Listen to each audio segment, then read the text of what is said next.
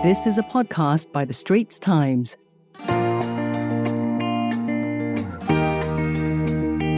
Welcome to Green Pulse, a podcast series by The Straits Times where we analyse the beats of the changing environment, from biodiversity conservation to climate change. I'm your host Audrey Tan, and I cover science and environment for The Straits Times. My co-host is David Fogarty. Hi, I'm David, and I'm the climate change editor at The Straits Times.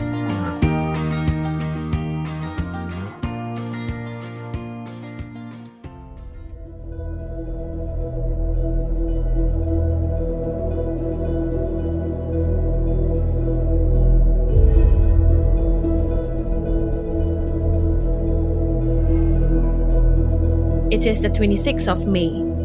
Today, we discuss why developing countries in Asia are finding it difficult to find funding for projects with environmental benefits and how this investment gap can be closed. With us today is Ms. Valerie Kwan, Director of Corporate Engagement at the Asia Investor Group on Climate Change. Thanks for joining us today, Valerie. Thanks for having me, Audrey. So, Valerie, let's talk about this investment gap. The United Nations has estimated that developing countries will need to invest as much as $4.5 trillion annually to meet their sustainable development goals, such as switching to renewable energy. But what is this gap now for emerging markets in Asia? And how does it compare with, other regional markets? Yeah, it is indeed true that there is a significant finance gap, especially on the mitigation investment flows.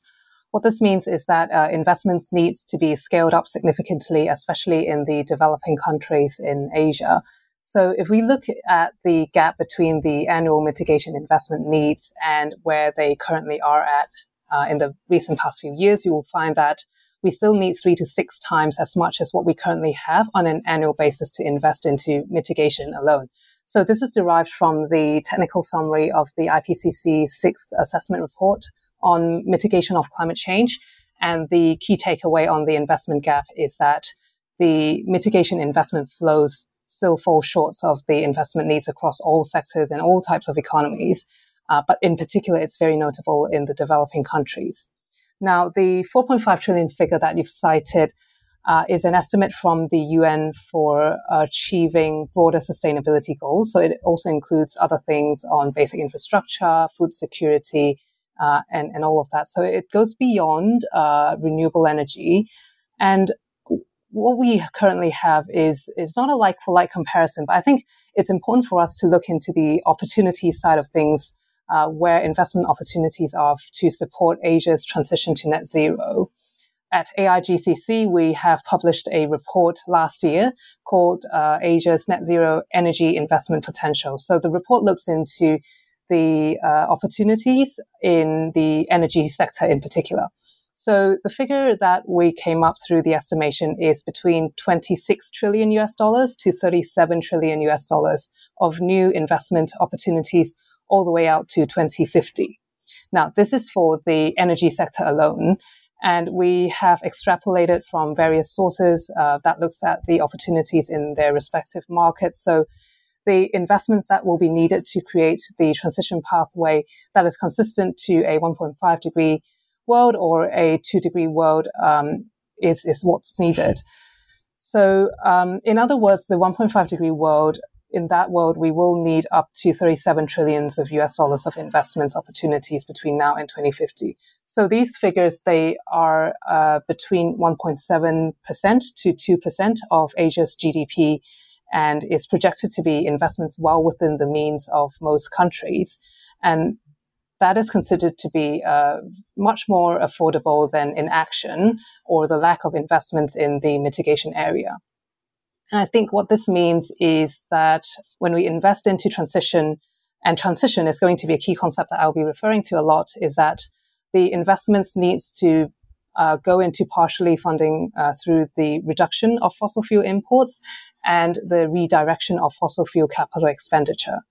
I think the first port of call is quite clear, is to focus on decarbonizing the utility sector and to have the infrastructure ready to support decarbonization of the economy through electrification.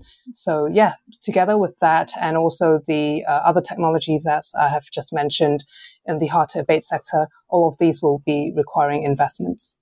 So Valerie, what are the likely reasons behind this sustainability investment gap for Asia? And also, in some cases, there is the money for green projects, for example, from big investors such as pension funds, but there aren't always sufficient good quality projects in the region to invest in. So is that something you're seeing as well? Yeah, thank you, David. So when we look at projects to invest in for Asia, I think there is sometimes a gap in the understanding of what constitutes a quality project and subsequently where investors should be putting their money into. Ultimately, the aim is always to support Asia's transition to net zero. And indeed, renewable energy is the most cited. It's the least contentious of all investments. It has very clear-cut boundaries and is very easy to integrate into investment policy. So all of these are very good. But we should also be cognizant of the fact that in Asia, financing into transition is an area that is critically important. So currently, it's true that the lacking of standardized definition across what we classify as green is a hurdle that we need to overcome. It is also an area that policymakers are heavily involved in as part of their way of playing into being part of the solution. And there is progress that is needed to be made. And since a couple of years ago, as the EU taxonomy was being rolled out, it has expedited the need for regional taxonomies to be in place. And now really is a time for us within Asia to identify what that means for our region. So we are seeing an emerging trend in taxonomy development. There are lots of consultations happening in Asia, and ideally this will help close the gap on green taxonomies.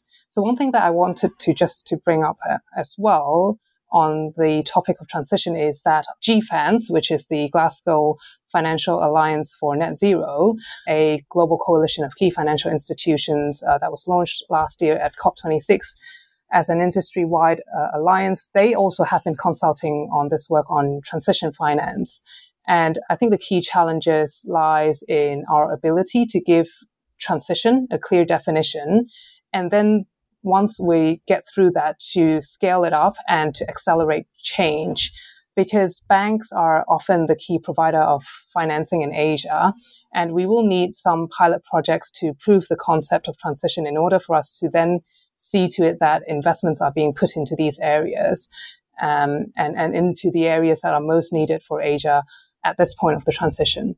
So Valerie, you did mention that the lack of a clear definition or standards of what constitutes a green activity is one stumbling block for investors to put their money into green projects in Asia. But I was wondering if you could explain why this is so important for investors to look at. Sure. I think when we talk about this, and I think it's also important to think about meeting national priorities, especially in this in this currently geopolitically sensitive period, to understand when we talk about taxonomies, when we talk about energy mix, what it means when we talk about green investments is important, because it's something that we're all grappling with. And to understand how policy actions would impact the nation's readiness to mitigate climate change and achieve climate goals over the long run, that is important. But ultimately, coming back to the idea of standards and guidance for investors, I think establishing a common global baseline, that is critically important, because we do need to get more granular into the implementation of this. For example, I think it's quite common that we talk about the issues with data gaps in climate reporting within Asian corporates. There could be unclear definitions, fragmented data that's presenting challenges for investors when they want to calculate what their financed emissions are. And all of that points to the direction that a regulated and aligned reporting approach against international disclosure standards in the region will be necessary. Find us on Apple, Spotify, Google Podcasts, or via the Google Voice Assistant and Amazon Alexa-enabled devices. And now back to our podcast episode. Can you just talk a bit more about Singapore's role in this? Because, Singapore is trying to work with ASEAN on a green taxonomy. Sure. And you're completely on point on the fact that we do need governments working on developing frameworks. And it's great to see more of this work being done of recent. And AIGCC has recently been invited to participate in the ASEAN taxonomy stakeholder consultation as well. And what this seeks to do really is to provide an overarching framework for existing regional approaches And that includes the Green Finance Industry Task Force work, which is coordinated by the Monetary Authority of Singapore. And the Singaporean taxonomy is quite similar to the EU taxonomy in a way that it contains the level of granularity in technical specifications for eligible activities, which is also referenced in the UN Sustainable Development Goals. So MAS is launching a public consultation around this on the taxonomy, and we'll be looking at expanding on a traffic light approach to give more granularity to how we apply this and what the thresholds are for the classification. And so coming back to the ASEAN taxonomy, as I said, it is seen to be a measure to avoid greenwashing, and it will help fund managers refine and benchmark sustainability at a more granular level. What we are currently seeing in terms of the demand from investors is the need for clear and consistent standards. And it is anticipated that the ASEAN taxonomy can boost confidence in financial products in ASEAN and to enhance the transparency through this common framework. So one issue that I've alluded to earlier around the potential inclusion of gas into the taxonomy, this continues to be a point of contention. It has been a concern for Europe and Korea in their processes in developing their respective taxonomies. And I think it might be ASEAN countries as well. So all in all, I think what's important is that investors do note that they need to keep up with the changes to the taxonomies because new sectors may be added and the thresholds for the activities that we discuss, they may be included or excluded over time. And I think all of this is a necessary mechanism for the transition. Now, there's one more point that I wanted to bring on to in terms of solutions to overcome these practical obstacles that we talk about in Asia's transition to net zero. And that's slightly outside of taxonomies, but I think it's very relevant as a test case because it is worth noting that there are public-private partnership opportunities to scale up low-carbon transition in the region. So the example that I wanted to cite on is the Asian Development Bank's announcement of the Energy Transition Mechanism at COP26. The plan for this ETM is to speed up the closing of coal-fired power plants, and then through that to lower, the biggest source of carbon emissions from coal.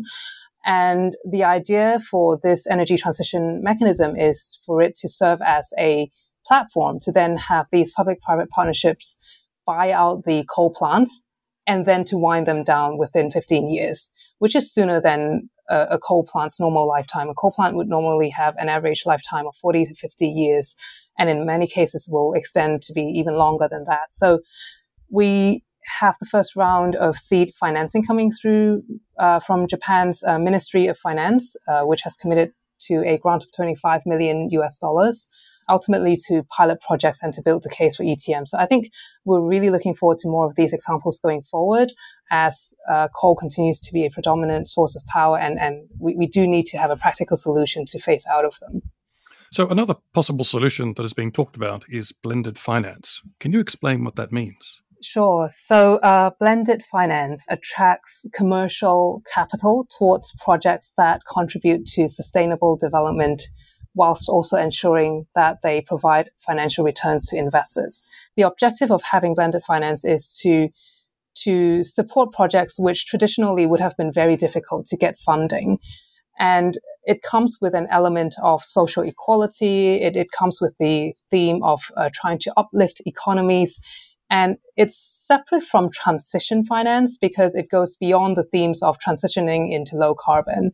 So just to cite an example from one of our members, CDPQ, which is a Quebec-based Canadian asset owner, they have been in the forefront of this work. And what they've been doing is with other institutional investors and banks and development agencies like ADB and the World Bank, all of which have good expertise in frontier markets, they come together to try and attract philanthropy foundations who also want to play a part to become a catalyst to finance certain projects. But we do know that it takes numerous actors to make this happen. And what they have been trying to do with this is to pull together this group where they can and to make some of these projects which were, traditionally difficult to finance, to receive the funding through this blended finance approach. And I think governments and regulators, they do realize that they have to leverage on the private sector because governments won't be able to do this themselves in the transition to a net zero economy. So getting both sides together on the same page and at the right time is the key challenge that needs to be overcome. Ultimately, the aim is to get everybody on board to invest in zero emission solutions and to catalyze the actions that are required before 2030 for us to have time to reap those results and to achieve net zero by 2050 or at any point at the second half of the century. So that is the idea behind it. So Valerie, at the UN Climate Change Conference COP26 last year, we really saw kind of an unprecedented involvement of the private sector. I think they came together and pledged some $130 trillion to help countries reach net zero emissions under the Glasgow Financial Alliance for Net Zero. How effective do you think this commitment is? Yeah, thanks for that question. So I think it's important for us to note that the actual deployment of the pledged capital is going to be critical. And it will involve, for example, capital having to be redeployed. And I think everyone's eyes now are on the private sector for them to follow through on what they've committed on through Glasgow. So the accountability element of this is important. And it's also important to look into the private sector on whether or not they have a aligned view on how they will be reporting on their progress to achieve net zero. So I think their transparency on how they achieve net zero will be one of the measures of success. But all in all, I think we cannot look at the private sector commitment in silo because there are also climate policies that are supporting this work that needs to happen at the same time. And if we can also, at the same time, progress to have legally binding policies in place, then that will enable us to mobilize the private sector even further and for us to see that their commitments are followed with concrete actions. And I think one area slightly less discussed in Asia, but it's going to be increasingly relevant, is the need for companies to be transparent on their climate lobbying positions. Now, there are increasing number of Asian economies making national pledges for net zero by 2050, 2060 or beyond. And it's the climate lobbying position of the private sector which will be a true testament to whether or not these actions and commitments are fully aligned with the national pledges. So I think that also is an area that we should be looking at. So I think that's all from me. Thank you. Thank you so much for joining us today, Valerie. Thanks very much. Thank you. Well, that's a wrap for Green Pulse, and we hope you enjoyed our discussion. For more on climate change and the environment, do check out our stories in the Straits Times. And don't forget to subscribe to our Green Pulse podcast series on your favorite audio apps, Apple Podcasts, Spotify, or Google Podcasts.